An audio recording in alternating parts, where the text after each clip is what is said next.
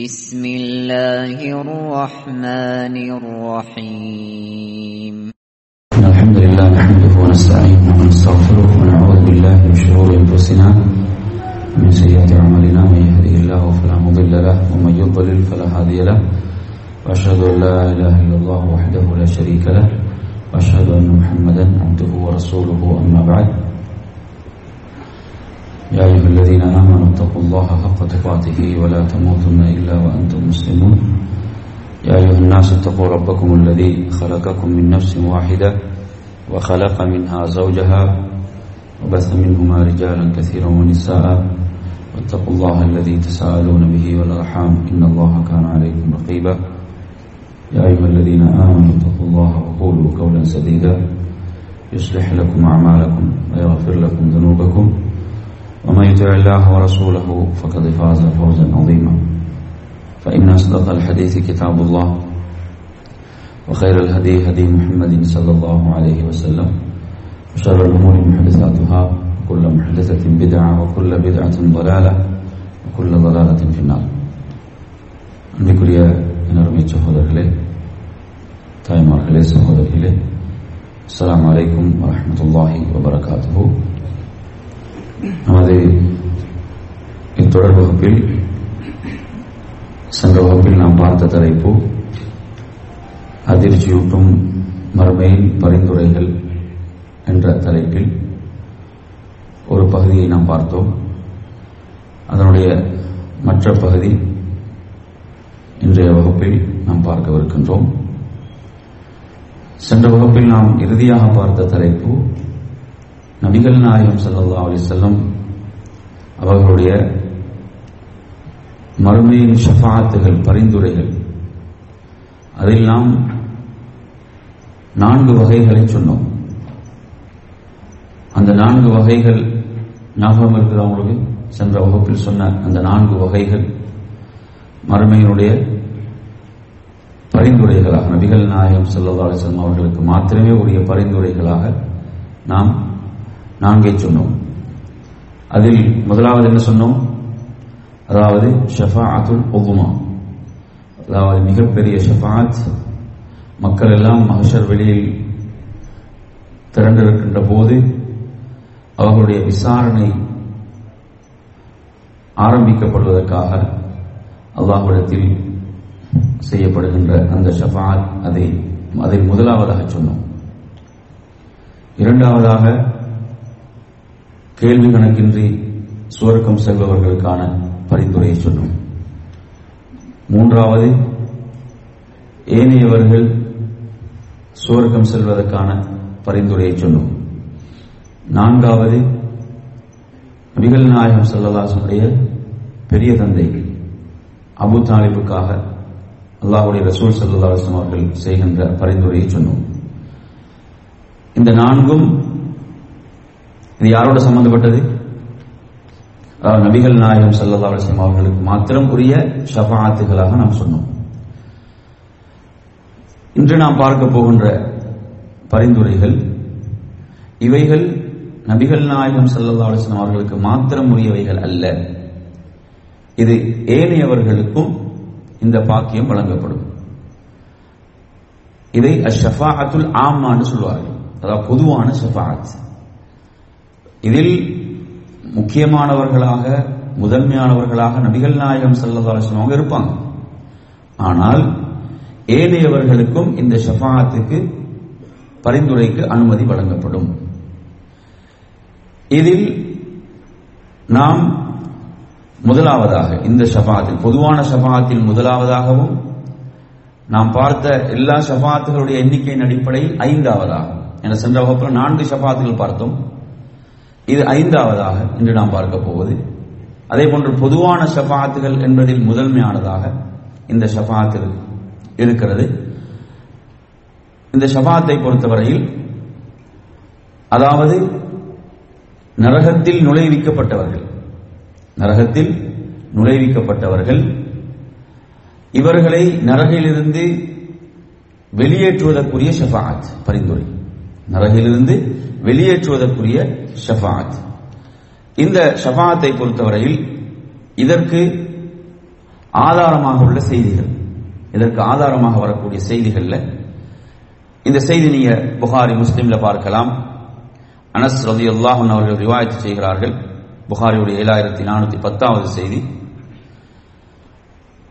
நபிகள் நாயகம் ஸல்லல்லாஹு அலைஹி வஸல்லம் அவர்கள், இது ஒரு நீண்ட செய்தி, நாம் தலைப்போடு உள்ள பகுதியை மாத்திரம் உங்களுக்கு சொல்கிறோம். அல்லாஹ்வுடைய ரசூல் ஸல்லல்லாஹு அலைஹி வஸல்லம் அவர்கள் அல்லாஹ்விடத்தில் வந்து அனுமதி கேட்டவர்களாக அவர்கள் சுஜூதிலே விழுவார்கள். அவர்களுக்கு அனுமதி வழங்கப்பட்டவுடன் அவர்கள் சுஜூதிலே விழுவார்கள். அவர்கள் அல்லாஹ் தஆலா அல்லாஹ் நாடியவரை அவர்களை அப்படியே சுஜூதில் விட்டு விடுவான். அல்லாஹ் விரும்பக்கூடிய அளவுக்கு அல்லாஹ் அவர்களை சுஜூதிலே விட்டு விடுவான். நபிகள் நாயகம் ஸல்லல்லாஹு அலைஹி வஸல்லம் அவர்கள் என்னென்ன வார்த்தைகளை கொண்டெல்லாம் அல்லாஹ்வை புகழ முடியுமோ புகழ்வார்கள். அதன் பிறகு அல்லாஹ் தஆலா சொல்வான், யா முஹம்மத் இர்ஃபா ரஅஸக என்று அல்லாஹ் தஆலா சொல்வான், முஹம்மதே உமது தலையை உயர்த்துவீராக, நீர் கேட்பீராக வழங்கப்படும், நீர் பரிந்துரை செய்வீராக உமது பரிந்துரை ஏற்றுக்கொள்ளப்படும் என்று அல்லாஹ் தஆலா சொல்வான். அப்போது நபிகள் நாயகம் ஸல்லல்லாஹு அலைஹி வஸல்லம் அவர்கள் தனது தலையை உயர்த்தியவர்களாக, அதாவது அல்லாஹ் தஆலா யாருக்கு பரிந்துரை செய்யலாம் என்று அல்லாஹ் வரையறுத்து கொடுப்பானோ அவர்களுக்கு மாத்திரம்தான் பரிந்துரை செய்வான். இந்த ஹதீஸ் அப்படி மிக தெளிவாக அதை சொல்கிறது. அல்லாஹ் யாருக்கு பரிந்துரை செய்யுமாறு அல்லாஹ் வரையறுத்து கொடுப்பானோ அவர்களுக்கு நபிகள் நாயகம் ஸல்லல்லாஹு அலைஹி வஸல்லம் அவர்கள் என்ன செய்வார்கள் என்று சொன்னால் பரிந்துரை செய்வார்கள். அல்லாஹ்வை புகழ்ந்தவர்களாக அல்லாஹ்வுடைய அந்த அனுமதி கிடைத்ததன் பிறகு என்ன செய்வார்கள் என்று சொன்னால், அதாவது நரகில் நுழைவிக்கப்பட்டவர்கள், நன்றாக புரிந்து கொள்ளுங்கள், ஓரிரை கொள்கை ஏகத்துவத்தில் மரணித்த பாவிகள், ஓரிரை கொள்கையில் ஏகத்துவத்தில் மரணித்த பாவிகளுக்குத்தான் இந்த பரிந்துரை. எனவே நபிகள் நாயகம் ஸல்லல்லாஹு அலைஹி வஸல்லம் அவர்கள் இப்படி நரகில் நுழைவிக்கப்பட்டவர்களை என்ன செய்வார்கள், நரகிலிருந்து வெளியேற்றி அவர்களை சுவர்க்கத்தில் நுழைவிப்பார்கள் அல்லாஹ்வுடைய அனுமதியோடு.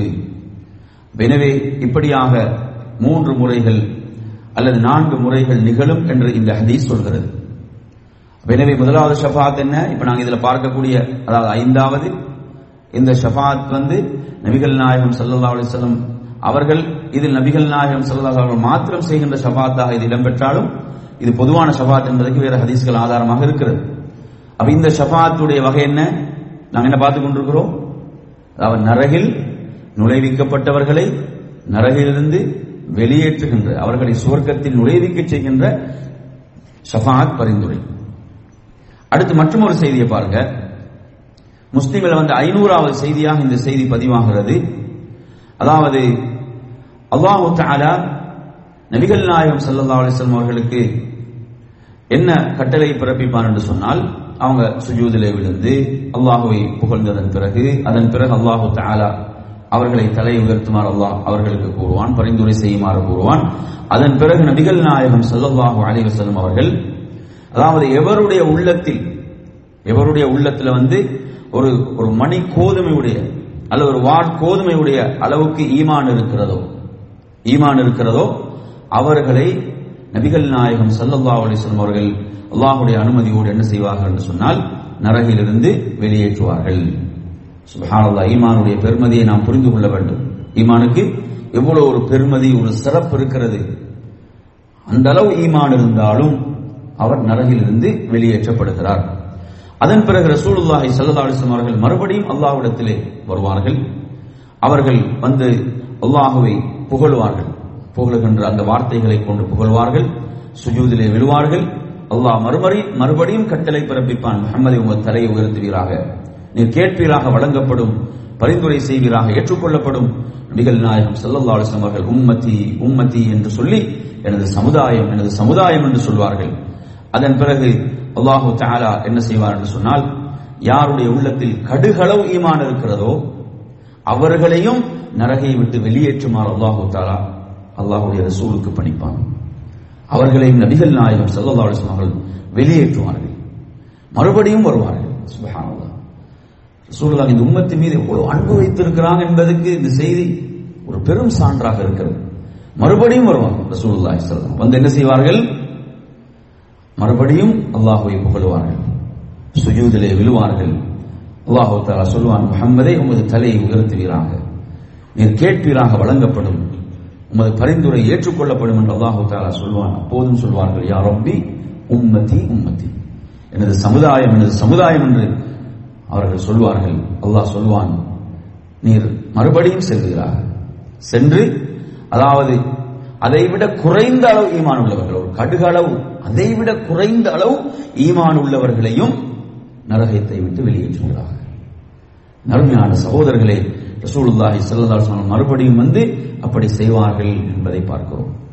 எனவே கொஞ்சம் இந்த ஹதீஸை கொஞ்சம் ஒரு உள்ளத்தோடு கொஞ்சம் இந்த ஹதீஸை கொஞ்சம் நிறுத்தி பாருங்க. அல்லாஹ்வுடைய ரசூல் ஸல்லல்லாஹு அலைஹி வஸல்லம் அவர்கள் எந்த அளவு தன்னுடைய உம்மத்தை நரகத்தை விட்டு வெளியேற்றுவதில் அவர்கள் ஆர்வம் உள்ளவர்களாக இருக்கிறார்கள், இந்த உம்மத்தின் மீது எவ்வளவு அவர்கள் அன்பு வைத்திருக்கிறார்கள் என்பதற்கு இந்த செய்தி ஒரு பெரும் சான்றாக இருக்கிறது. அதே போன்று இந்த நான் இப்போது சொன்ன இந்த செய்தியில ஒரு நீண்ட செய்தி இது, இதில் ஒரு கூடுதலான ஒரு பகுதி இருக்கிறது. அதாவது இமாம் ஹஸனுல் பஸ்ரி ரஹிமஹுல்லாஹ் அவர்கள், எனக்கு இந்த செய்தியை ரிவாயத்து செய்கிற சஹாபியாரு அனஸ் ரலியல்லாஹு அன்ஹு, இந்த செய்தியை அவருடைய வயதான காலத்துல போய் கேட்கிறாங்க. கேட்கும் போது அவர் சொல்றார், அந்த 3 தடவை வரைக்கும் சொல்றார். 3 தடவை சொல்லுவாங்க, என்ன செய்வாங்க, அப்படி அல்லாஹ்விடத்துல சுஜூத் செய்வாங்க, 3 தடவைகள் நரகத்தில் வெளியேற்றுவாங்க என்கின்ற அளவுக்கு தான் சொல்லுவாங்க. இமாம் ஹஸனுல் பஸ்ரி ரஹிமஹுல்லாஹ் அவர்கள் என்ன சொல்லுவாங்க, இந்த செய்தியை கேட்டு வந்த தோழர்களிடம் சொல்வார்கள், இதே செய்தியை நான் 20 வருடங்களுக்கு முன்னால் அவரிடம் கேட்டேன். அனஸ் இப்னு மாலிக் அவரிடம் ஒரு 20 வருடங்களுக்கு முன்னால் நான் அவரிடம் செவியேற்றேன். அவர் இதைவிட கூடுதலான சில செய்திகளை எனக்கு சொன்னார், சில கூடுதலான தகவல்களை சொன்னார். சில பொழுதுகள் அவருடைய அந்த வயதான காலம் என்பதால் அவர் மறந்து விட்டாரோ, அல்லது நீங்கள் என்ன செய்து விடுங்க, இந்த செய்தியில ஷஃபாத்துடைய செய்தியிலிருந்து நன்மைகள் செய்யாமல் அலட்சியமாக இருந்து விடுவீர்களோ என்ற பயத்தில் கூட அவர்கள் சொல்லாமல் விட்டிருக்கலாம் என்று சொன்னவர்களாக இமாம் ஹஸனுல் பஸ்ரி ரஹிமஹுல்லாஹ் அவர்கள் அந்த செய்தியை சொல்லுவாங்க. என்ன சொல்றாங்கன்னு சொன்னா, 4வது முறையும் ரசூலுல்லாஹி அவர்கள் 4வது முறையும் என்ன செய்வாங்க, அல்லாஹ்விடத்தில் வருவாங்க. வந்து அல்லாஹ்வை போற்றி புகழ்ந்து சுஜூதிலே விழுவார்கள். அல்லாஹ் தஆலா மறுபடியும் அனுமதி கொடுப்பான், தலையை உயர்த்துமாறு சொல்வான், கேளுங்கள் உங்களுக்கு வழங்கப்படும் என்று சொல்வான். அந்த நேரத்தில் நபிகள் நாயகம் ஸல்லல்லாஹு அலைஹி வஸல்லம் அவர்கள் என்ன கேட்பாங்க தெரியுமா, அல்லாஹ்விடத்துல சுப்ஹானல்லாஹ் அவங்க கேட்கக்கூடியதை பாருங்க. அதாவது லா இலாஹ இல்லல்லாஹ் என்று சொன்னவர்கள், அந்த லா இலாஹ இல்லல்லாஹ் என்று சொன்னவர்களுக்கு மாத்திரம் அதை மட்டும் தான் சொல்லியிருப்பாங்க, வேற எந்த நன்மையும் செய்திருக்க மாட்டார்கள், வேற எந்த நன்மையும் செய்திருக்க மாட்டார்கள். இந்த லா இலாஹ இல்லல்லாஹ் என்று சொன்னவர்களுக்கு, இதை சொன்னார்களே அவர்களுக்கு மாத்திரம், அதை சொன்னவர்களுக்கு, அந்த வார்த்தைகளை சொன்னவர்களுக்கு மாத்திரம் பரிந்துரை செய்வதற்கு எனக்கு அனுமதி தருவாயாக என்று அல்லாஹ்விடம் கேட்பார்கள். சுப்ஹானல்லாஹ். நபிகள் நாயகம் ஸல்லல்லாஹு அலைஹி வஸல்லம் இந்த அளவு இந்த உம்மத்தின் மீது அன்பு வைத்திருக்கிறார்கள். அந்த நேரத்தில் அல்லாஹ் தஆலா என்ன செய்வான் என்று சொன்னால், அதற்கு உமக்கு அனுமதி கிடையாது, அதற்கு உமக்கு அனுமதி வழங்கப்பட மாட்டாது என்று அல்லாஹ் தஆலா சொல்லிவிட்டு, ஏனெனில் அந்த பொறுப்பு உம்மிடம் ஒப்படைக்கப்படவில்லை. சுப்ஹானல்லாஹ், அந்த பொறுப்பு உம்மிடம் ஒப்படைக்கப்படவில்லை.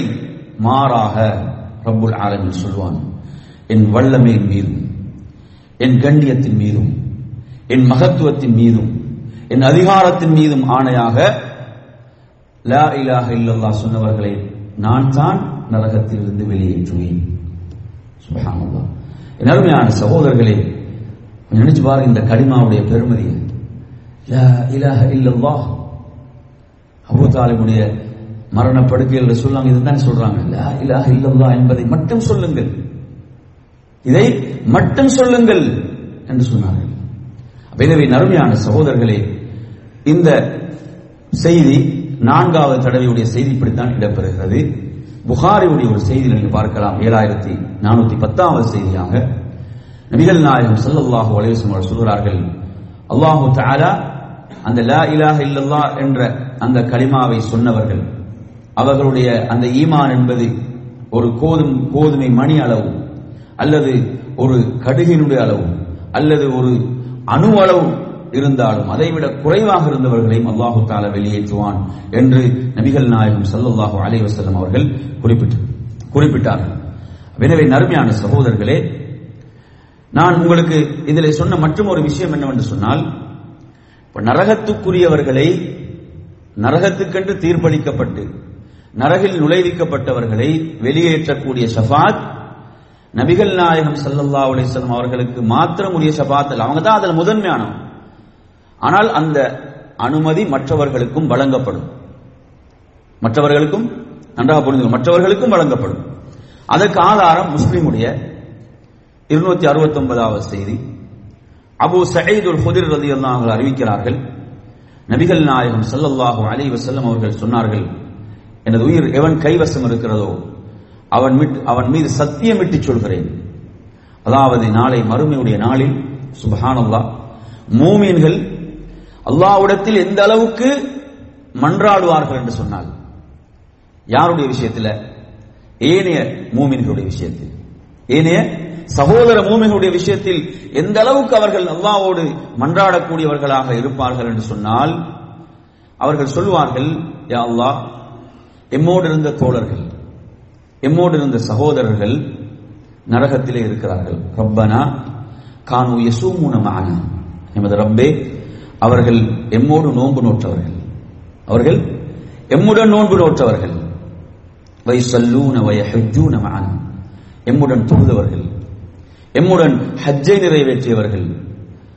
யா அல்லாஹ், அவர்கள் நரகிலே போடப்பட்டிருக்கிறார்கள், அவர்கள் நரகுக்கு தீர்ப்பளிக்கப்பட்டிருக்கிறார்கள், நரகில் நுழைவிக்கப்பட்டிருக்கிறார்கள் என்று மூமின்கள் அல்லாஹ்விடத்திலே இப்படி கேட்கின்ற போது சுப்ஹானல்லாஹ் ரப்புல் ஆலமீன் சொல்வான், அஹ்ரிஜு மன் அரஸ்தும், உங்களுக்கு யார் அதுல தெரிந்தவர்கள், அறிமுகமானவர்கள் இருக்கிறார்களோ அவர்களை வெளியேற்றுங்கள், அவர்களை நரகிலிருந்து வெளியேற்றுங்கள் என்று அல்லாஹு தஆலா சொல்வான். நறுமையான சகோதரர்களே, அல்லாஹு தஆலா அந்த நரகத்துடைய நெருப்புக்கு ஒன்றை ஹராமாக்கி இருக்கிறான். அது என்னவென்று சொன்னால், மூமின்களுடைய முகங்களை அது கரிக்கக்கூடாது, எரிக்கக்கூடாது. முகம், அவனுடைய உடல்கள், ஏனைய பகுதிகள் என்ன செய்யப்படும்? நரகம் தீண்டும், அந்த நெருப்பு தீண்டும். அல்லாஹு தஆலா அந்த முகங்களை தீண்டுவதை அல்லாஹு தஆலா ஹராமாக்கி விட்டான். ஏன்? அல்லாஹு தஆலா சொல்றான், உங்களுக்கு தெரிந்தவர்களை, அறிமுகமானவர்களை வெளிப்படுத்துங்கள், நரகத்தை விட்டு வெளியேற்றுங்கள். அவங்களோட முகங்களும் கரிந்து விடுமாக இருந்தால் அடையாளம் தெரியாது, அடையாளம் கண்டுகொள்ள முடியாது. அப்ப அல்லாஹு தஆலா இதை ஹராமாக்குகிறான். எனவே அவர்கள் அவங்களுடைய முகங்களை கொண்டு அடையாளம் காணுவார்கள். அடையாளம் கண்டு என்ன செய்வார்கள்? மூமின்கள் ஹதீஸ்ல எப்படி வருதுன்னு சொன்னா, ஃபயுஹ்ரிஜூன ஹல்கன் கஸீரா, அதிகமானவர்களை வெளியேற்றுவார்கள், அதிகமானவர்களை அவர்கள் வெளியேற்றுவார்கள். அதுக்கு பிறகு அல்லாஹு தஆலா சொல்வான், ஃபயகூல் அல்லாஹு அஸ்ஸ வஜல், அல்லாஹ் சொல்வான், மலக்குகள் ஷஃபாஅத் செய்து விட்டனர், ஷஃபாஅத்தில் மலாயிகா. அதே போன்று வஷஃபஅன் நபியூன், நபிமார்கள் ஷஃபாஅத் செய்து விட்டார்கள். வஷஃபஅல் முஃமினூன், மூமின்களும் ஷஃபாஅத் செய்து விட்டார்கள். அப்ப இந்த ஹதீஸ் எதுக்கெல்லாம் ஆதாரம்? உங்களுக்கு மலக்குகளுடைய ஷஃபாஅத்துக்கு ஆதாரம், நபிமார்களுடைய ஷஃபாஅத்துக்கு ஆதாரம், மூமின்களுடைய ஷஃபாஅத்துக்கு ஆதாரம். அப்ப இவங்க எல்லாம் ஷஃபாஅத் செய்து என்ன செஞ்சிட்டாங்க? நரகத்திலிருந்து ஓரிரை கொள்கையிலே மரணித்த பாவிகளை வெளியேற்றி விட்டார்கள். அப்போது அல்லாஹ் சொல்லுவான், வலம் யப்க இல்லா அர்ஹமர் ரஹீம், இப்போது யாருடைய ஷஃபாஅத் மாத்திரம் மிஞ்சி இருக்கிறது என்றால் ரஹ்மான், அளவற்ற அருளாளனுடைய அந்த ஷஃபாஅத் அது எஞ்சி இருக்கிறது. அவன் யாரிடமும் ஷஃபாஅத் செய்யக்கூடியவன் அல்ல, அவனுடைய மன்னிப்பு. எனவே அல்லாஹு தஆலா என்ன செய்வான் என்று சொன்னால், அவனுடைய ஒரு பிடியின் மூலம், அவனுடைய ஒரு பிடியின் மூலம் நரகத்திலிருந்து ஒரு பெரும் கூட்டத்தை அவன் வெளியேற்றுவான். அவனுடைய பிடி என்றால் சுப்ஹானல்லாஹ், நினைத்து பாருங்கள், வெளியேற்றுவான். அல்லாஹ்வுடைய தூதர் சொன்னார்கள், லம் யஅமலு கைரன் கத், எந்த ஒரு நன்மையும் செய்யாதவர், அவர்களிடம் லா இலாஹ இல்லல்லாஹ் என்பது மட்டும் தான் இருக்கும், அவர்களிடம் லா இலாஹ இல்லல்லாஹ் என்பது மட்டும் தான் இருக்கும். எந்த நன்மையும் செய்யாதவர்களை அல்லாஹு தஆலா என்ன செய்வான்? அவனுடைய ஒரு பிடியை கொண்டு அவர்களை நரகை விட்டு வெளியேற்றுவான். எனவே அருமையான சகோதரர்களே, இந்த ஷஃபாஅத் என்பது இந்த தலைப்பிலே நாம் தொடரில் பார்க்கக்கூடிய 5வது ஷஃபாஅத் ஆகும், 5வது பரிந்துரை. 6வது பரிந்துரை என்னவென்று சொன்னால், ஆறாவது ஷஃபாத் என்னவென்று சொன்னால், அதாவது நரகிற்கு தீர்ப்பளிக்கப்பட்டவர்கள், நரகிற்கு தீர்ப்பளிக்கப்பட்டவர்கள், நரகிற்கு தீர்ப்பளிக்கப்பட்டவர்கள் நரகில் நுழையாமல் இருப்பதற்கு செய்யப்படுகின்ற ஷஃபாத், நரகில் நுழையாமல் இருப்பதற்கு செய்யப்படுகின்ற ஷஃபாத். ஆனா இந்த ஷஃபாத்தை பொறுத்தவரையில இதுக்கு நேரடியான ஹதீஸ் ஆதாரங்கள் இல்லை. இந்த நாம் ஆரம்பத்தில் சொன்ன இப்படியான ஹதீஸ் ஆதாரங்கள், இந்த ஷஃபாத்துக்கு நேரடியான ஹதீஸ் ஆதாரங்கள் கிடைக்கவில்லை. ஒரே ஒரு செய்தி இருக்கிறது, அதிலும் பலவீனம் இருக்கிறது. ஒரு ஹதீஸை கொண்டு வருவாங்க, ஆனால் அது ஒரு பொதுவான ஹதீஸ், அதை இதற்கு தொடர்படுத்த முடியாது. நாங்கள் சென்ற வகுப்புல பார்த்தோம், முஸ்லீம்ல பதிவாக இருக்கக்கூடிய ஒரு செய்தி. அதாவது ரசூலுல்லாஹி ஸல்லல்லாஹு அலைஹி வஸல்லம் அவர்கள் சொன்னார்கள், யாராவது ஒரு முஸ்லிமுடைய ஜனாசாவில் ஷிர்க் செய்யாத, இணை வைக்காத 40 பேர் கலந்து கொண்டு ஷஃபாத் செய்வார்கள் என்றால், அவருக்காக பாவ மன்னிப்பு தேடுவார்கள் என்று சொன்னால், அல்லாஹு தஆலா அவருடைய ஷஃபாத்தை அங்கீகரிக்காமல் இருப்பதில்லை. இந்த செய்தியை நீங்க எடுத்தீங்கன்னா, முஸ்லிம்களுடைய ஷஃபாத் பரிந்துரை ஏற்றுக்கொள்ளப்படும் என்று பொதுவாக ஹதீஸ்ல வருது. எனவே இது எதையெல்லாம் குறிக்கும் என்று சொன்னால், இது நரகத்திற்கு அல்லாஹ் தீர்ப்பு செய்து நரகில் நுழைவிக்கப்பட்டவர்கள் வெளியேற்றப்படுவதையும் இது குறிக்கும். அதே போன்று சொர்க்கத்தில் அந்தஸ்துகள் பதவிகள் உயர்த்தப்படுவதற்காக வரக்கூடிய ஷஃபாத்திலும் இது அடங்கும். இந்த ரசூலுல்லாஹ்களுக்கு மாத்திரமுரிய ஷஃபாத்தில் இது வராது. பொதுவான ஷஃபாத்தில் இந்த ஷஃபாத்துகள் சேரும், முஸ்லிம்களுடைய ஷஃபாத் சேரும் என்பதை நாம் புரிந்து கொள்ள வேண்டும்.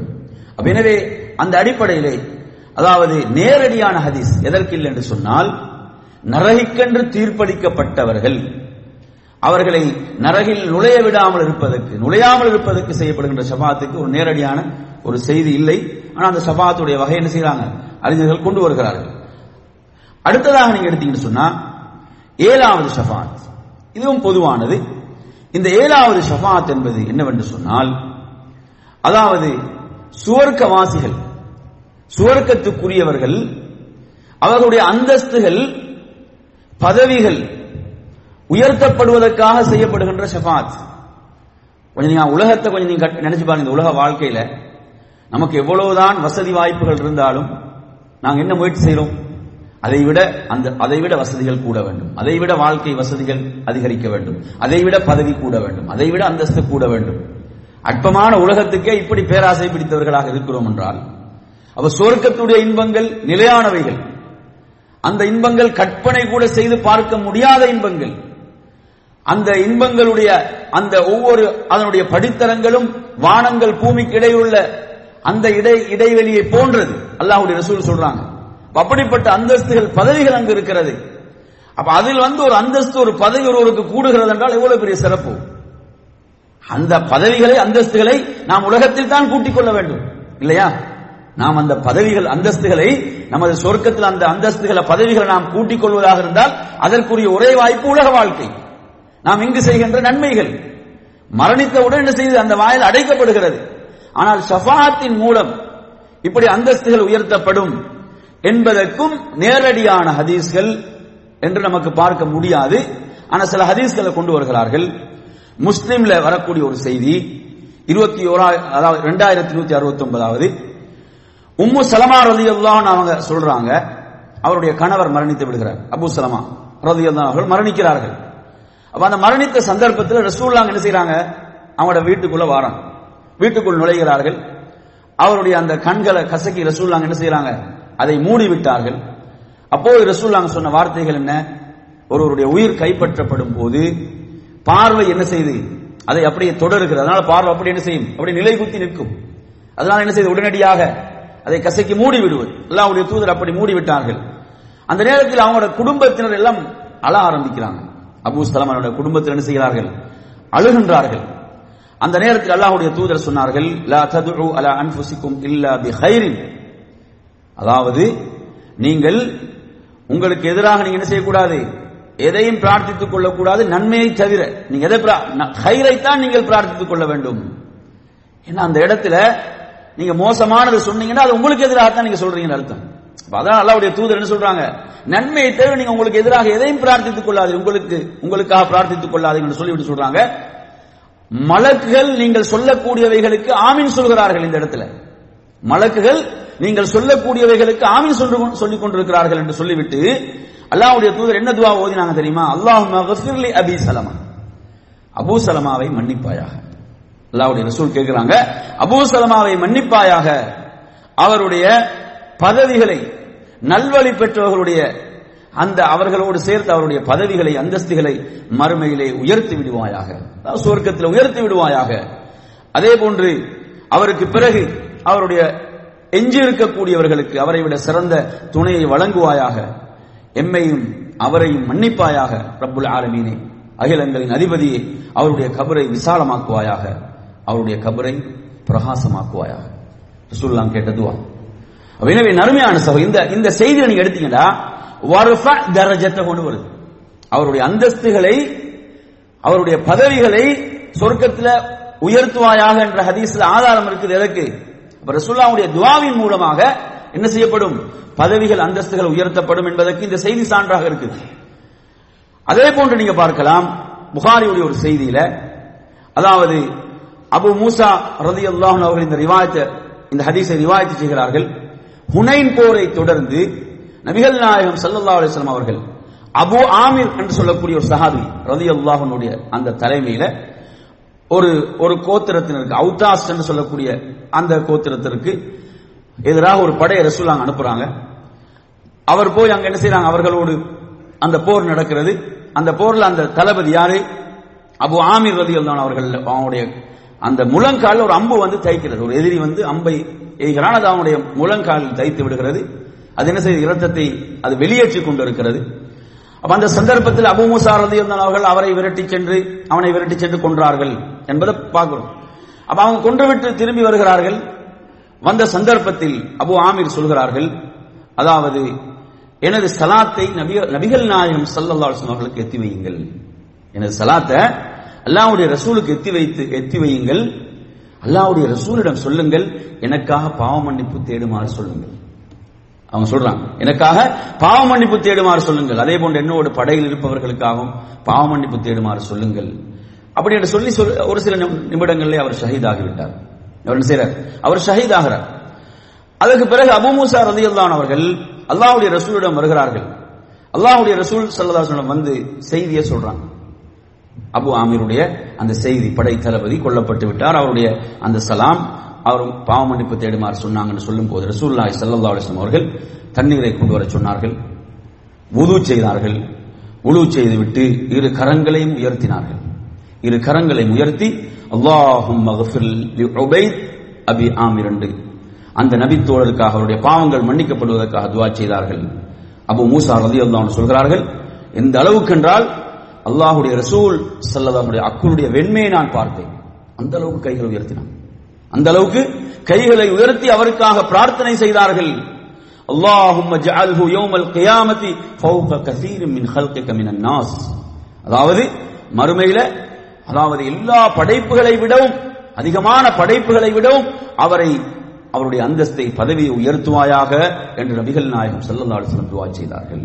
எனவே இந்த ஹதீஸும் மறுமையில பதவிகள் அந்தஸ்துகள் உயர்த்தப்படுவதற்கு அல்லாஹ்வுடைய ரசூல் கேட்டதா ஒரு செய்தியாக இந்த செய்தி இடம்பெறுகிறது. எனவே இந்த 7வது ஷஃபாத் என்னவென்றால், அதாவது சொர்க்கவாசிகளுடைய அந்தஸ்துகள் பதவிகள் உயர்த்தப்படுவதற்காக உள்ள ஷஃபாத் ஆகும். என் அருமையான சகோதரர்களே, நாம் சொன்னோம். இப்ப நாங்கள் அடுத்ததாக உங்களுக்கு இதில் அவசரமாக சொல்ல போகின்ற பகுதி நபிமார்களுடைய ஷஃபாத்துக்கான ஆதாரம், மலக்குகளுடைய ஷஃபாத்துக்கான ஆதாரம், மூமின்களுடைய ஷஃபாத்துக்கான ஆதாரம். இதை நாம் அவசரமாக பார்ப்போம். இது பார்த்த ஒரு பகுதி தான். அல்லாஹு தஆலா ஷஃபாத்துக்குரிய வாய்ப்பை கொடுக்கிறான் என்றால் நன்றாக புரிந்து கொள்ளுங்கள். அல்லாஹு தஆலா ஷஃபாத்துக்குரிய வாய்ப்பை மறுமையில் ஒருவருக்கு வழங்குகிறான் என்றால் என்ன பொருள்? அல்லாஹ் அவரை கண்ணியப்படுத்துகிறான். சுப்ஹானல்லாஹ். அல்லாஹ் அந்த அடியாரை அல்லாஹ் கண்ணியப்படுத்துகிறான்.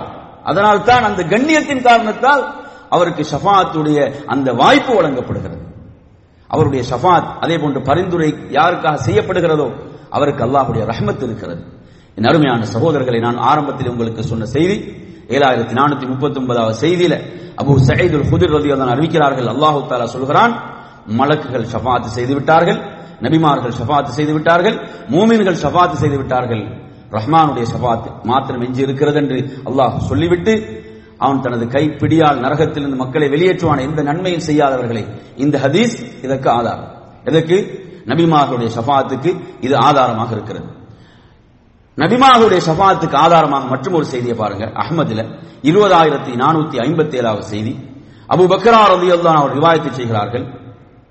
மறுமையுடைய நாளில் அந்த சிராத் என்ற பாலத்தை அவர்கள் கடக்கக்கூடிய அந்த நேரத்தில் அது என்ன செய்யும்? கொக்கிகளை போன்று அந்த பாலத்தினுடைய இரு பகுதிகளிலும் இரு ஓரங்களிலும் கொக்கிகளை போன்று முட்களை போன்ற கொக்கிகள் இருக்கும். அவைகள் என்ன செய்யும்? பிடித்து நரகத்தில் நிறைய பேரை தள்ளி கொண்டிருக்கும். சுப்ஹானல்லாஹ். என் அருமையான சகோதரர்களே, அதில் நிறைய பேர் என்ன செய்வார்கள்? நரகில் விழச் செய்வார்கள், விழுவார்கள் பாவங்களின் காரணத்தால். அல்லாஹ்வுடைய ரஹ்மத்தின் மூலம் யார் பாதுகாப்பு பெற்றார்களோ அவர்களை தவிர சும்ம யுதனுல் மலாயிகா, அதன் பிறகு அல்லாஹ் தஆலா அனுமதி வழங்குவான் மலக்குகளுக்கும் நபிமார்களுக்கும் சுஹதாக்களுக்கும். சுஹதாக்கள் யாரு? போரில் கொல்லப்பட்ட சுஹதாக்களுக்கும் அல்லாஹ் அனுமதி வழங்குவான்.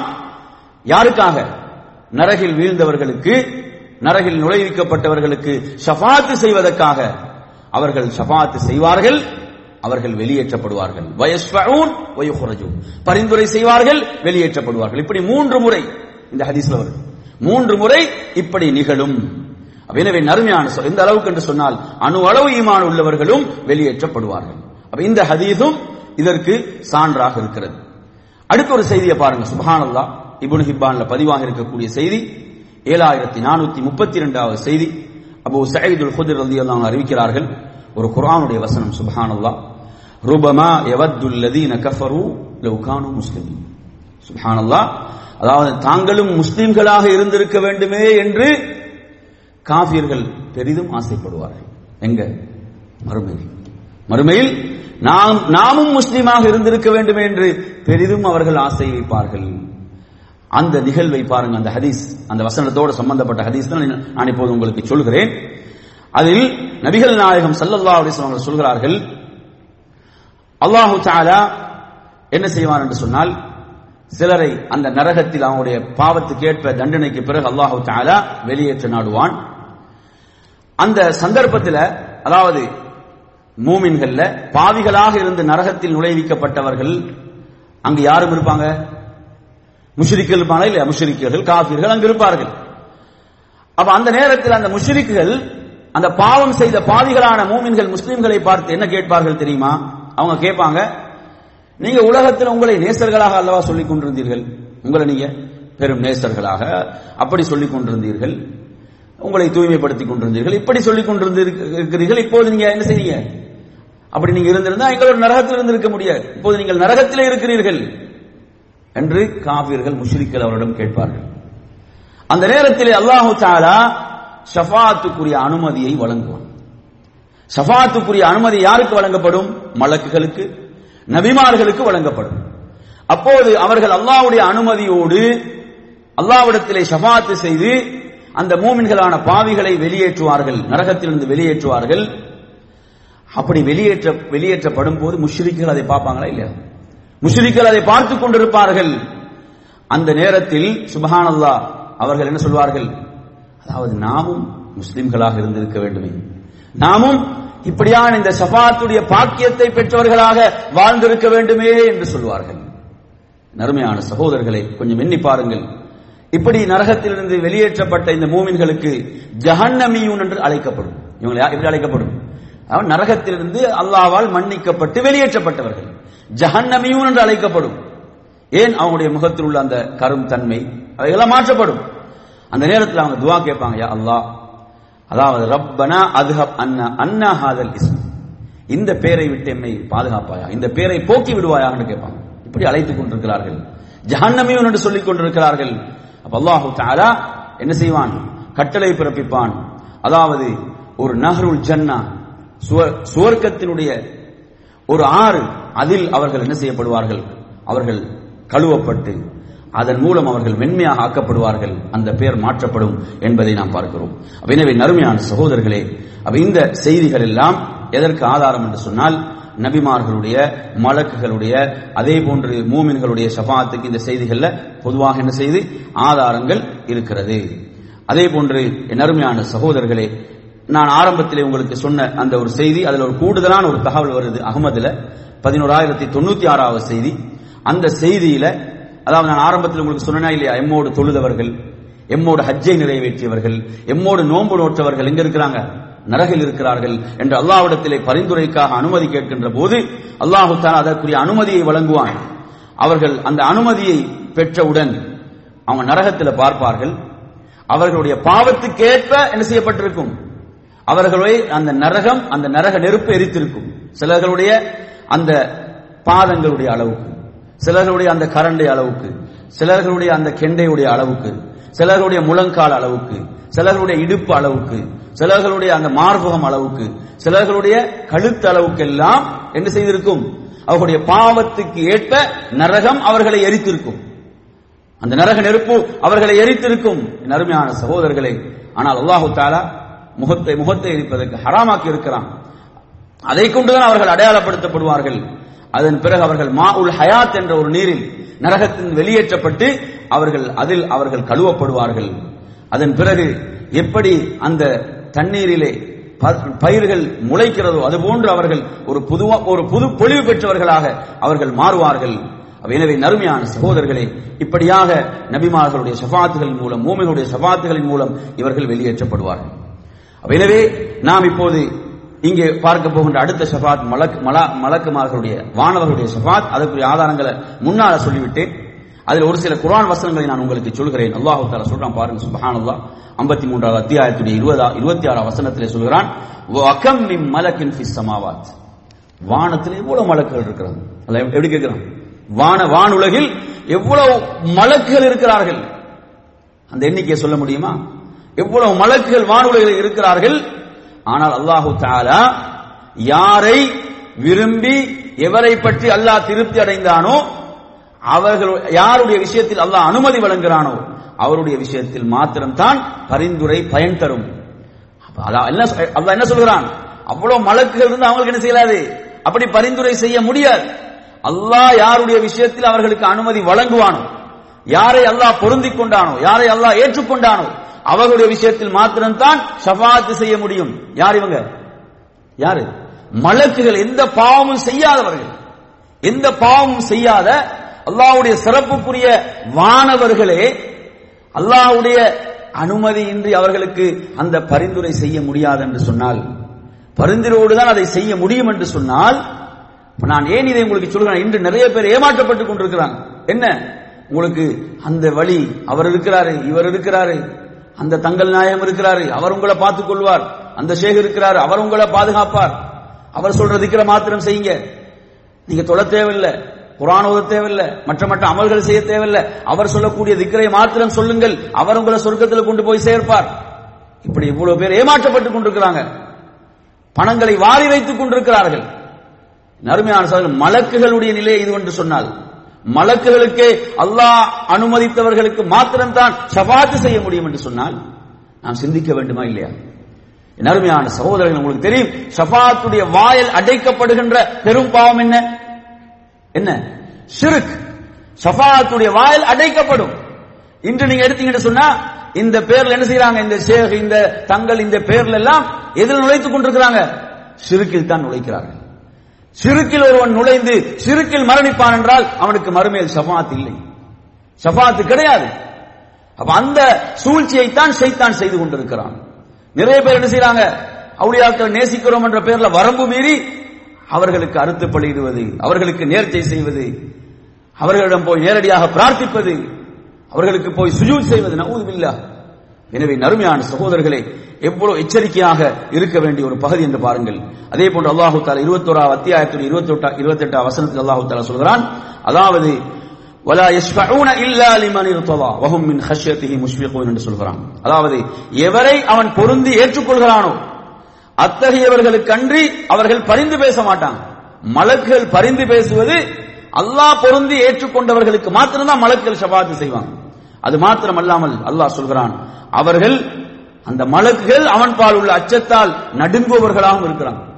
அல்லாஹ்வை பயந்து நடுங்கக்கூடியவர்களாக மலக்குகள் இருக்கிறார்கள் என்று ரப்புல் ஆலமீன் சொல்கிறான்.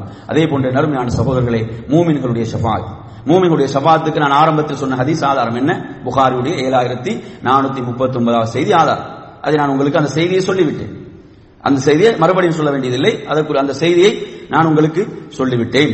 அதே போன்று இதுல நாம் இன்னும் ஒரு செய்தியை சொல்வதாக இருந்தால், அகமதுடைய செய்தி, அந்த செய்தி நான் உங்களுக்கு சொல்லிவிட்டேன் மூமினுடைய ஷஃபாஅத்துக்கு ஆதாரமாக. அடுத்ததாக பார்ப்போம், அகமதுல 22,351வது செய்தி. அதில் நபிகள் நாயகம் ஸல்லல்லாஹு அலைஹி வஸல்லம் சொல்கிறார்கள், ஒரு மனிதனுடைய ஷஃபாஅத்தால், ஒருவருடைய ஷஃபாஅத்தால், அதாவது ஒரு பகுதி, அந்த அதாவது சொல்றாங்க ரபியா முதல் அந்த கோத்திரம் வாழுகின்ற அந்த பகுதியுடைய அளவுக்கு மக்கள் சுவர்க்கத்தில் நுழைவிக்கப்படுவார்கள் என்று நபிகள் நாயகம் ஸல்லல்லாஹு அலைஹி வஸல்லம் சொல்றாங்க. அந்த ரபியா முதல் என்ற வார்த்தையில மாத்திரம் ஒரு பலவீனம் இருக்குது. ஆனால் அந்த ஒரு பகுதியில் வாழக்கூடிய ஒரு பெரும் பகுதியான மக்களை ஒரு மனிதனுடைய ஷஃபாஅத்தால் அல்லாஹ் சுவர்க்கத்தில் நுழைவிப்பான். அந்த மனிதர் யார் என்று சொல்லல. அந்த ஹதீஸை சொல்லும்போது அந்த மனிதர் யார் என்று சொல்லல. அது அபூபக்கர் சித்திக் ரலியல்லாஹு அன்ஹு இருக்கலாம், அல்லது உமர் அல்லது இந்த உம்மத்தில சிறப்பு பெற்றவங்க யாராகவும் இருக்கலாம். ரசூலுல்லாஹ் சொல்றாங்க, ஒரு மனிதருடைய ஷஃபாஅத்தின் மூலம். அப்ப இந்த ஹதீஸ் எதுக்கு ஆதாரம்? உங்களுக்கு எதுக்கு ஆதாரம்? மூமின்களுடைய ஷஃபாஅத்துக்கு இந்த ஹதீஸ் ஆதாரம். மூமின்களுடைய ஷஃபாஅத்துக்கு இந்த செய்தி சான்றாக இருக்கிறது. மற்றொரு செய்தி திருமீதியில வருகிறது 2440. அது ஒரு வைஃப், ஒரு பலவீனம், அந்த செய்தியில பலவீனம் இருக்குது. அபூ சயீத் அல் குத்ரி அறிவிக்கிறார்கள், அதாவது எனது உம்மத்தில் சிலர் ஷஃபாஅத் பரிந்துரை செய்வாங்க ஒரு பெரும் கூட்டத்துக்கு, இன்னும் சிலர் சில கோத்திரங்களுக்கு, இன்னும் சிலர் 10 to 40 வரை, இன்னும் சிலர் ஒரு மனிதனுக்கு சுவர்க்கம் நுழைவு வரை பரிந்துரை செய்வாங்க என்ற இந்த ஹதீஸ் பலவீனமானது. நான் இதை உங்களுக்கு ஒரு தகவலுக்காக இதை சொல்கிறேன். அதே போன்று அகமதில் ஒரு ஆதாரப்பூர்வமான செய்தி பதிவாக இருக்கிறது. இந்த செய்தி 15896வது செய்தி. இதில் நபிகள் நாயகம் ஸல்லல்லாஹு அலைஹி வஸல்லம் சொல்கிறார்கள், லா யதுகுலன்னல் ஜன்னத பிஷஃபாஅத்தி ரஜுலின், எனது உம்மத்தில் ஒரு மனிதருடைய ஷஃபாஅத்தின் மூலம் சுவர்க்கத்தில் நுழைவாங்க பனு தமீம் கோத்திரத்துடைய அளவுக்கு. அதாவது பனு தமீம் கோத்திரத்தை விட அதிகமான அளவுக்கு என்ன செய்வாங்க? ஒரு மனிதருடைய ஷஃபாஅத்தால் சுவர்க்கத்தில் நுழைவிக்கப்படுவார்கள். அப்போது சஹாபாக்கள் கேட்கிறாங்க, யார் சொல்ல நீங்களான்னு கேட்கிறாங்க. உங்களுடைய ஷஃபாஅத்தின் மூலமாகவாது நீங்க ரசூலுல்லாஹ் ஆள் குறிப்பிட்டு சொல்லல. இப்ப சஹாபாக்கள் கேட்கிறாங்க, அது நீங்கள் செய்யக்கூடிய ஷஃபாஅத்தான்? இல்ல, அல்லாஹ்வுடைய தூதர் சொன்னாங்க, அது எனது ஷஃபாஅத் அல்ல, எனது உம்மத்தில் அந்த சிறப்பு ஒருவருக்கு வழங்கப்படும், எனது உம்மத்தில் அந்த சிறப்பு ஒருவருக்கு வழங்கப்படும் என்று நபிகள் நாயகம் ஸல்லல்லாஹு அலைஹி வஸல்லம் அவர்கள் சொன்னார்கள். அடுத்ததாக அருமையான சகோதரர்களே, பிள்ளைகளுடைய ஷஃபாஅத், பிள்ளைகளுடைய ஷஃபாஅத்தை நாம் எடுத்து பார்ப்போம் என்று சொன்னால், இந்த ஷஃபாஅத் எப்படி வரும்? அந்த ஷஃபாஅத்துடைய அமைப்பு பாருங்கள். முஸ்லிம்ல வரக்கூடிய செய்தி 6870வது செய்தியாக வருகிறது. அபூ ஹஸ்ஸான் என்று சொல்லக்கூடிய ஒரு தாபி வந்து அபூ ஹுரைரா ரலியல்லாஹு அன்ஹு கேட்கிறாங்க, எனது 2 மகன்கள் மரணித்து விட்டார்கள், எனது 2 ஆண் குழந்தைகள் மரணித்து விட்டார்கள், எனது உள்ளத்துக்கு ஆறுதலாக ரசூலுல்லாஹ்வுடைய ஏதாவது செய்தி இருக்குதான்னு கேட்கிறாங்க. சுப்ஹானல்லாஹ், எனது உள்ளத்தை ஆறுதல் படுத்தக்கூடிய விதத்துல ஏதாவது அல்லாஹ்வுடைய ரசூலுடைய செய்திகள் இருக்கிறதா, அப்படி செய்தி ஏதாவது நீங்க கேட்டிருக்கிறீங்களான்னு கேட்கிறாங்க. அப்போது அவர் சொல்கிறார், அபூ ஹுரைரா ரலியல்லாஹு அன்ஹு சொல்றாங்க, அல்லாஹ்வுடைய தூதர் ஸல்லல்லாஹு அலைஹி வஸல்லம் அவர்கள் சொல்ல நான் கேட்டேன், அதாவது இப்படி சிறு பிராயத்திலே மரணித்தவர்கள், சிறு பிராயத்தில் மரணித்தவர்கள் அவர்கள் எந்த அளவுக்கு என்று சொன்னால், தங்களுடைய பெற்றோர்களோடு அவர்கள் சுவர்க்கத்திலே நுழைவார்கள். பெற்றோர்கள் வரும் வரை எதிர்பார்த்திருப்பார்கள், பெற்றோர்களுடைய ஆடையை பிடித்தவர்களாகவே இருப்பார்கள், பெற்றோர்களை அவர்கள் பிரியாமலேயே இருப்பார்கள். அல்லாஹு தஆலா சொல்வான், சொர்க்கத்தில் நுழையுங்கள் என்று சொல்லும் போது அந்த பிள்ளைகள் சொல்லும், எமது பெற்றோர்களை நுழைவிக்கும் வரை நாம் நுழைய மாட்டோம். எமது பெற்றோர்கள் நுழைவிக்கப்படும் வரை நாம் நுழைய மாட்டோம் என்று அவர்கள் சொல்வார்கள்.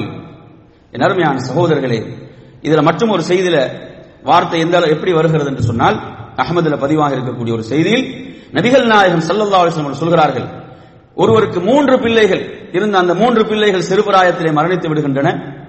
அல்லாஹு தஆலா அந்த பிள்ளைகள் மூலமாக, அல்லாஹு தஆலாவுடைய ரஹ்மத்தின் மூலம் அந்த பெற்றோரை சுவர்க்கத்தில் நுழைவிக்கிறான்.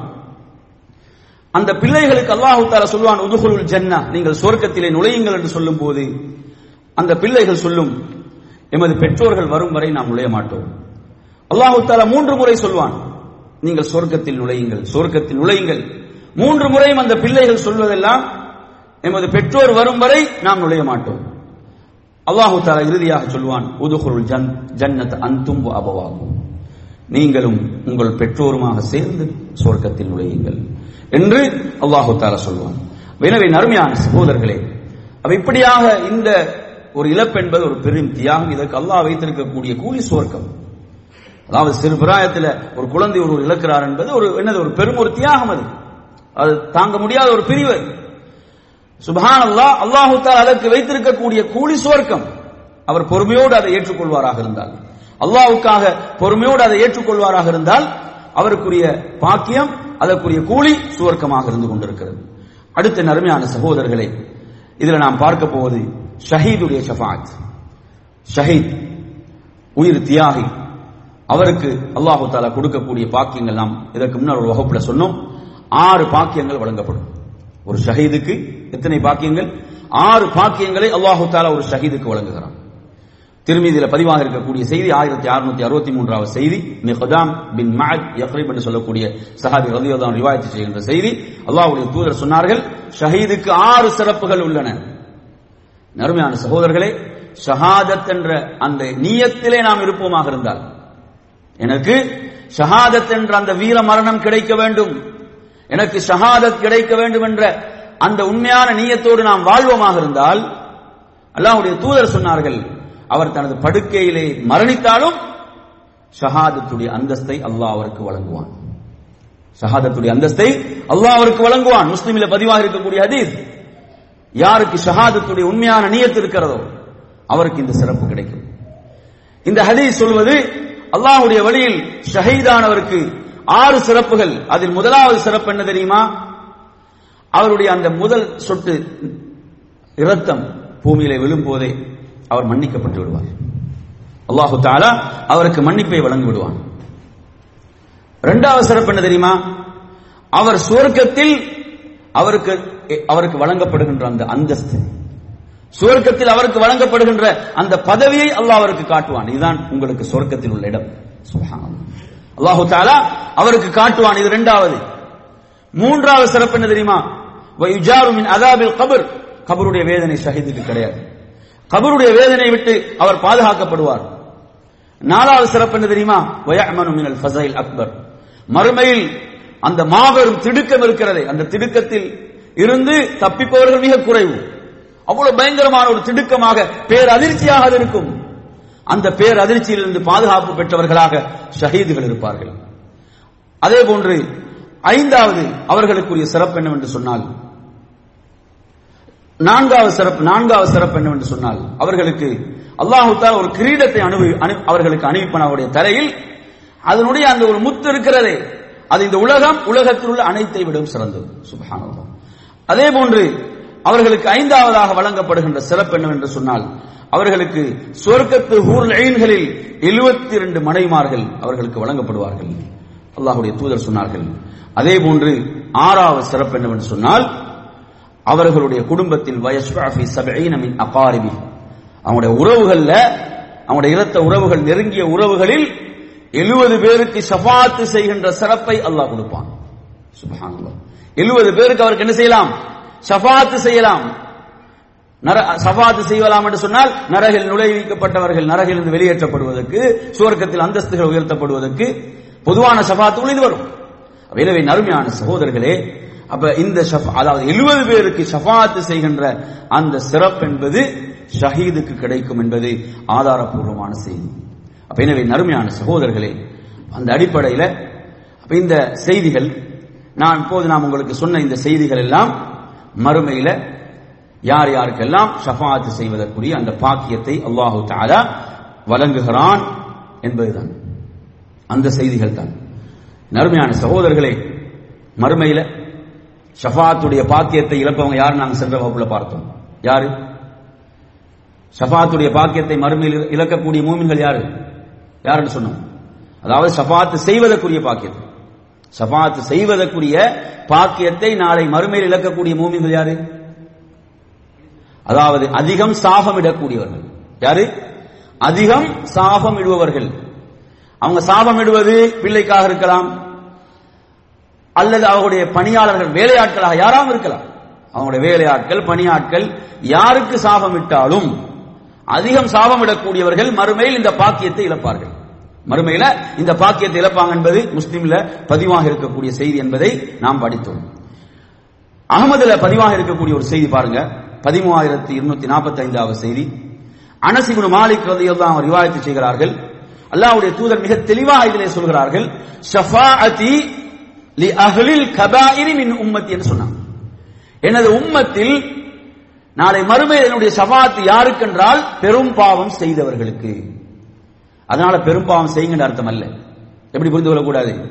மறுமையில அல்லாஹ்வுடைய ரசூலுடைய ஷஃபாஅத் இருக்குது, அதனால தாராளமா நீங்க என்ன செய்ய, பெரும் பாவம் செய்யுங்க, அப்படி அதான் அர்த்தம் இதுல. அந்த அர்த்தம் அல்ல. நாம் எந்த அளவு பாவங்கள் இருந்து விடுபட முடியுமோ அந்த அளவு விடுபட வேண்டும். இங்கு சொல்லப்படுவது என்ன, அல்லாஹ்வுடைய தூதர் சொல்றாங்க ஒரு விஷயத்தை. என்ன சொல்றாங்க? எனது உம்மத்தில் பெரும் பாவம் செய்தவர்கள், அவங்க உலகத்திலே தௌபா செய்து மன்னிப்பு பெற்றிருந்தாங்கன்னா அவங்க மன்னிக்கப்பட்டவங்க, இப்படிதானே? அவங்க உலகத்திலே பெரும் பாவங்களுக்கு தௌபா செய்து மன்னிப்பை அல்லாஹ்விடத்தில் கேட்டிருந்தா மன்னிக்கப்பட்டவங்க. அந்த பெரும் பாவங்களை செய்து தௌபா செய்யாமல் மரணித்தால், அதற்குரிய தௌபாவை செய்யாமல் பாவ மன்னிப்பை தேடாமல் அவங்க மரணித்தாங்க என்று சொன்னால் அவர்களுக்கு மறுமையில் அல்லாஹ்வுடைய ரசூலின் ஷஃபாஅத் இருக்கிறது ஸல்லல்லாஹு அலைஹி வஸல்லம். என் அருமையான சகோதரர்களே, அல்லாஹ்வுடைய ரசூல் ஸல்லல்லாஹு அலைஹி வஸல்லுடைய ஷஃபாஅத்தை ஒவ்வொரு மூமினும் ஆதரவு வைக்க வேண்டும். நாங்க ஷஃபாஅத்தை பிரார்த்திப்பது அல்லாஹ்விடத்தில், நேரடியா நபியிடத்தில் அல்ல, அல்லாஹ்விடத்தில் தான் ஷஃபாஅத்தை நாம் பிரார்த்திக்க வேண்டும். நாங்க அந்த ஷஃபாஅத்தை ஆதரவு வைக்க வேண்டும். அதனாலதான் ரசூலுல்லாஹ் நிறைய அமல்களை சொன்னாங்க. இந்த அமலை செஞ்சா என்னுடைய ஷஃபாஅத் கிடைக்கும், இந்த அமலை செஞ்சா என்னுடைய ஷஃபாஅத் கிடைக்கும். சென்ற வகுப்புல படிச்சோம், இந்த அமலை செஞ்சா என்னுடைய ஷஃபாஅத் கிடைக்கும். அபூ ஹுரைரா கேக்குறாங்க, என்ன கேக்குறாங்க? யா ரசூலுல்லாஹ், உங்களுடைய ஷஃபாஅத்துக்கு மிக தகுதி உடையவர்கள் யார் என்று கேட்கும்போது என்ன சொன்னாங்க? யார் லா இலாஹ இல்லல்லாஹ்வை இஹ்லாஸோடு சொன்னார்களோ அவங்க தான் தகுதி உடையவங்க. அப்ப இந்த செய்தி எல்லாம் எதை சொல்லுது? ஷஃபாஅத்தை நாம் ஆதரவு வைக்க வேண்டும், விரும்ப வேண்டும். சிலவங்க என்ன செய்யறாங்க, சில வழிகட்ட சிந்தனைகளை பரப்புறாங்க. ஷஃபாஅத் என்பது பெரும் பாவம் செய்தவர்களுக்கு சொன்னா நாங்க ஷஃபாஅத் என்ன செய்யக்கூடாது, வேண்டக்கூடாது. அப்படி அல்ல. ஷஃபாஅத்தில் அந்த ஷஃபாஅத் மட்டுமா இருக்குது? சொர்க்கத்தில் அந்தஸ்தில் உயர்த்தப்படுகிற ஷஃபாஅத் இருக்குது. 70,000 பேர் கேள்வி கணக்கின்றி சொர்க்கம் செல்வதற்குரிய ஷஃபாஅத் இருக்கிறது. எவ்வளவு ஷஃபாஅத்துகள் இருக்குது? எனவே நறுமையான சகோதரர்களே, இந்த அடிப்படையை நாம் புரிந்து கொள்ள வேண்டும். அதே போன்று நாம் சென்ற வகுப்பில் விடுபட்ட செய்திகள்ல உங்களுக்கு முஸ்லிம்ல வரக்கூடிய ஒரு செய்தி 1910வது செய்தியாக வருகிறது. அபூ உமாமா அல் பாஹிலி அறிவிக்கக்கூடிய செய்தி.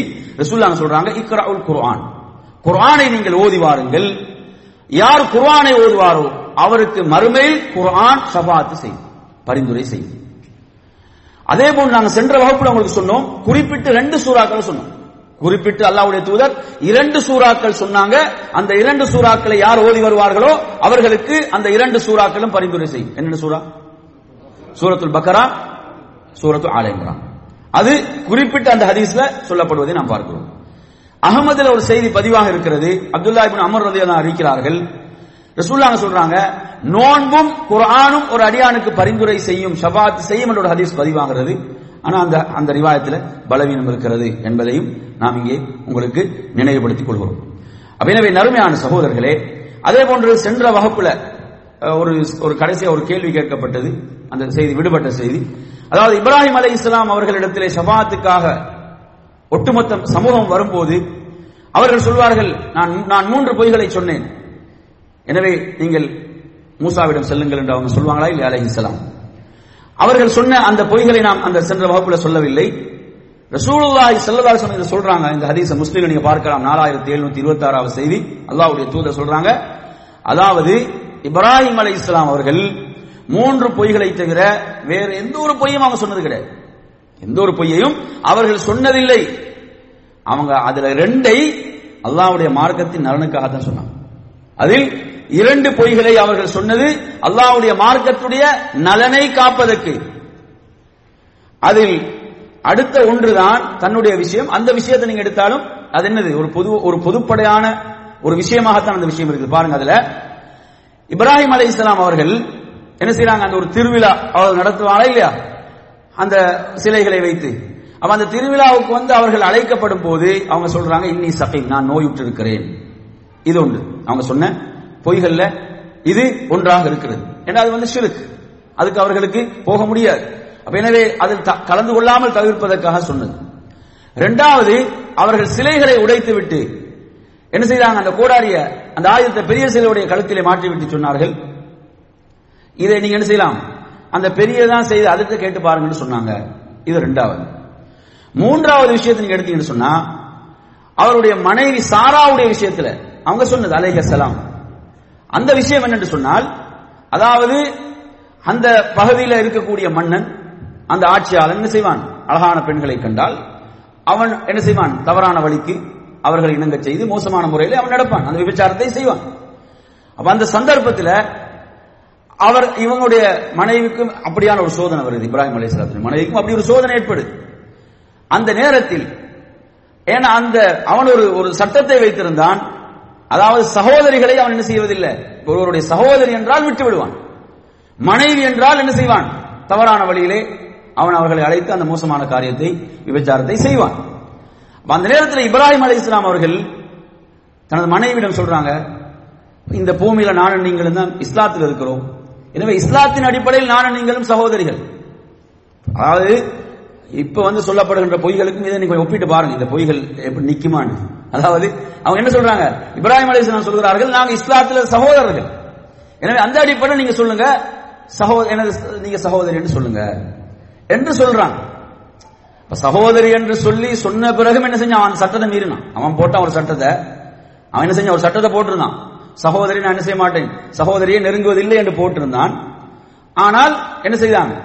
இவர்களுடைய அழகை கண்டபோது அந்த சட்டத்தையும் அவன் மாற்றினான். ஆனால் அல்லாஹ்வுடைய அருளால் அவனால் நெருங்க முடியவில்லை. அல்லாஹ்வுடைய அருளால் அவங்க பாதுகாக்கப்பட்டாங்க. எனவே இந்த இவைகள் தான் அவங்க சொன்னது. அவங்க சொன்ன பொய்கள் இதுதான். இதெல்லாம் அவங்களோட சொந்த நலனுக்காக, எதுக்காகவும் அல்ல, அவங்களுடைய மார்க்கத்தை பாதுகாப்பதற்கு, அல்லாஹ்வுடைய தீனுக்காக சொன்னவை. எனவே இதுதான் அவர்கள் சொன்னது என்பதை நாம் இந்த செய்திகள்ல புரிந்து கொள்ள வேண்டும். எனவே நறுமையான சகோதரர்களே, இதில் உங்களுக்கு சொல்ல வேண்டிய ஒரு முக்கியமான ஒரு செய்தி, அந்த செய்தியை சொல்லிக் கொள்கிறேன்.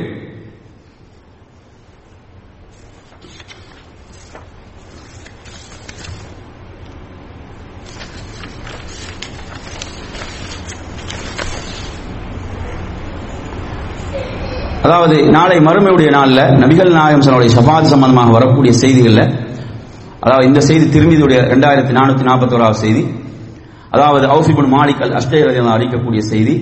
ஒரு முறை ரசூலுல்லாஹ் சொல்றாங்க, அல்லாஹ்விடமிருந்து ஒருவர் என்னிடம் வந்தார். அதாவது ஒரு மலக்கு, ஒரு வானவர் என்னிடம் வந்தார். அவர் எனக்கு 2 வாய்ப்புகளை கொடுத்தார். அல்லாஹ் தான் அந்த வாய்ப்புகளை கொடுத்து அனுப்பினார். அந்த 2 வாய்ப்புகள் ஒன்று என்ன தெரியுமா? ஒரு வாய்ப்பு, அதாவது எனது உம்மத்தில் அரை பகுதி, எனது உம்மத்தில் மொத்தம் உம்மத்தில் அரைப்பகுதியினரை, அரைவாசியை நீர் என்ன செய்யலாம்? சொர்க்கத்தில் நுழைவிக்கலாம். இதை நீங்க தெரிவு செய்யலாம். ரசூலுல்லாஹ்வுடைய உம்மத்தில் அரைப்பகுதி, மொத்த உம்மத்தில். இது ஒரு தெரிவு, இது ஒரு சந்தர்ப்பம். அடுத்த தெரிவு என்று சொன்னால், அதாவது ஷஃபாஅத்தை நீங்கள் தெரிவு செய்யலாம். ஒன்று நீங்க இதுல ரெண்டு தான் எடுக்கணும். ஒன்று ஷஃபாஅத் எடுக்கலாம், அல்லது என்ன, எனது உம்மத்தில் அரைப்பகுதியினரை நான் சொர்க்கத்தில் நுழைவிக்கக்கூடிய அந்த பாக்கியத்தை எடுத்துக் கொள்கிறேன். ரசூலுல்லாஹி ஸல்லல்லாஹு அலைஹி வஸல்லம் அவர்கள் அதுல தெரிவு செஞ்சாங்க. எதை தெரியுமா? ஷஃபாஅத் தான் தெரிவு செஞ்சாங்க. ஃபக்தர்து ஷஃபாஅ, நான் ஷஃபாஅத்தை தெரிவு செய்தேன். மற்றொரு ஹதீஸ்ல நீங்க பார்க்கலாம், சுப்ஹானல்லாஹ், அஹ்மதுல வர ஒரு ஹதீஸ்ல, என்ற ஷஃபாஅத்தின் மூலம் ரசூலுல்லாஹ் என்ன செய்யலாம்? அரைப்பகுதியினரை விட கூடுதலானவர்களை சுவர்க்கத்தில் நுழைவிக்கலாம். எந்த அளவுக்கு இந்த உம்மத்தில் ரசூலுல்லாஹ் முஹப்பத் வைத்திருப்பாங்க, நேசம் வைத்திருப்பாங்க. ரசூலுல்லாஹ் அதில் ஷஃபாஅத்தை தெரிவு செய்தார்கள். தெரிவு செய்துவிட்டு சொன்னார்கள், அல்லாஹ்வுடைய தூதர் ஸல்லல்லாஹு அலைஹி வஸல்லம் அவர்கள், அதாவது வஹிய லிமன் மாத லா யுஷ்ரிக் பில்லாஹி ஷைஆ, யார் ஷிர்க்ல மரணிக்கவில்லையோ அவர்களுக்கு எனது ஷஃபாஅத் மறுமையில் இருக்குது, எனது ஷஃபாஅத் இருக்கிறது என்று நபிகள் நாயகம் ஸல்லல்லாஹு அலைஹி வஸல்லம் அவர்கள் சொன்னார்கள். எனவே நறுமையான சகோதரர்களே, இப்படியாக இந்த ஷஃபாஅத் தொடர்பான செய்திகளை நாம் 2 வகுப்புகளில் உங்களுக்கு விளக்கி இருக்கிறோம். நாளை மறுமையுடைய நாளில் அந்த உயரிய பாக்கியத்துக்குரியவர்களாக அல்லாஹ் என்னையும் உங்களையும் ஆக்கியருள்வானாக என்று கூறி நிறைவு செய்கின்றேன். வாஹிர் தஅவானா அல்ஹம்துலில்லாஹி ரப்பில் ஆலமீன். வஸ்ஸலாமு அலைக்கும் வரஹ்மத்துல்லாஹி வபரகாத்துஹு.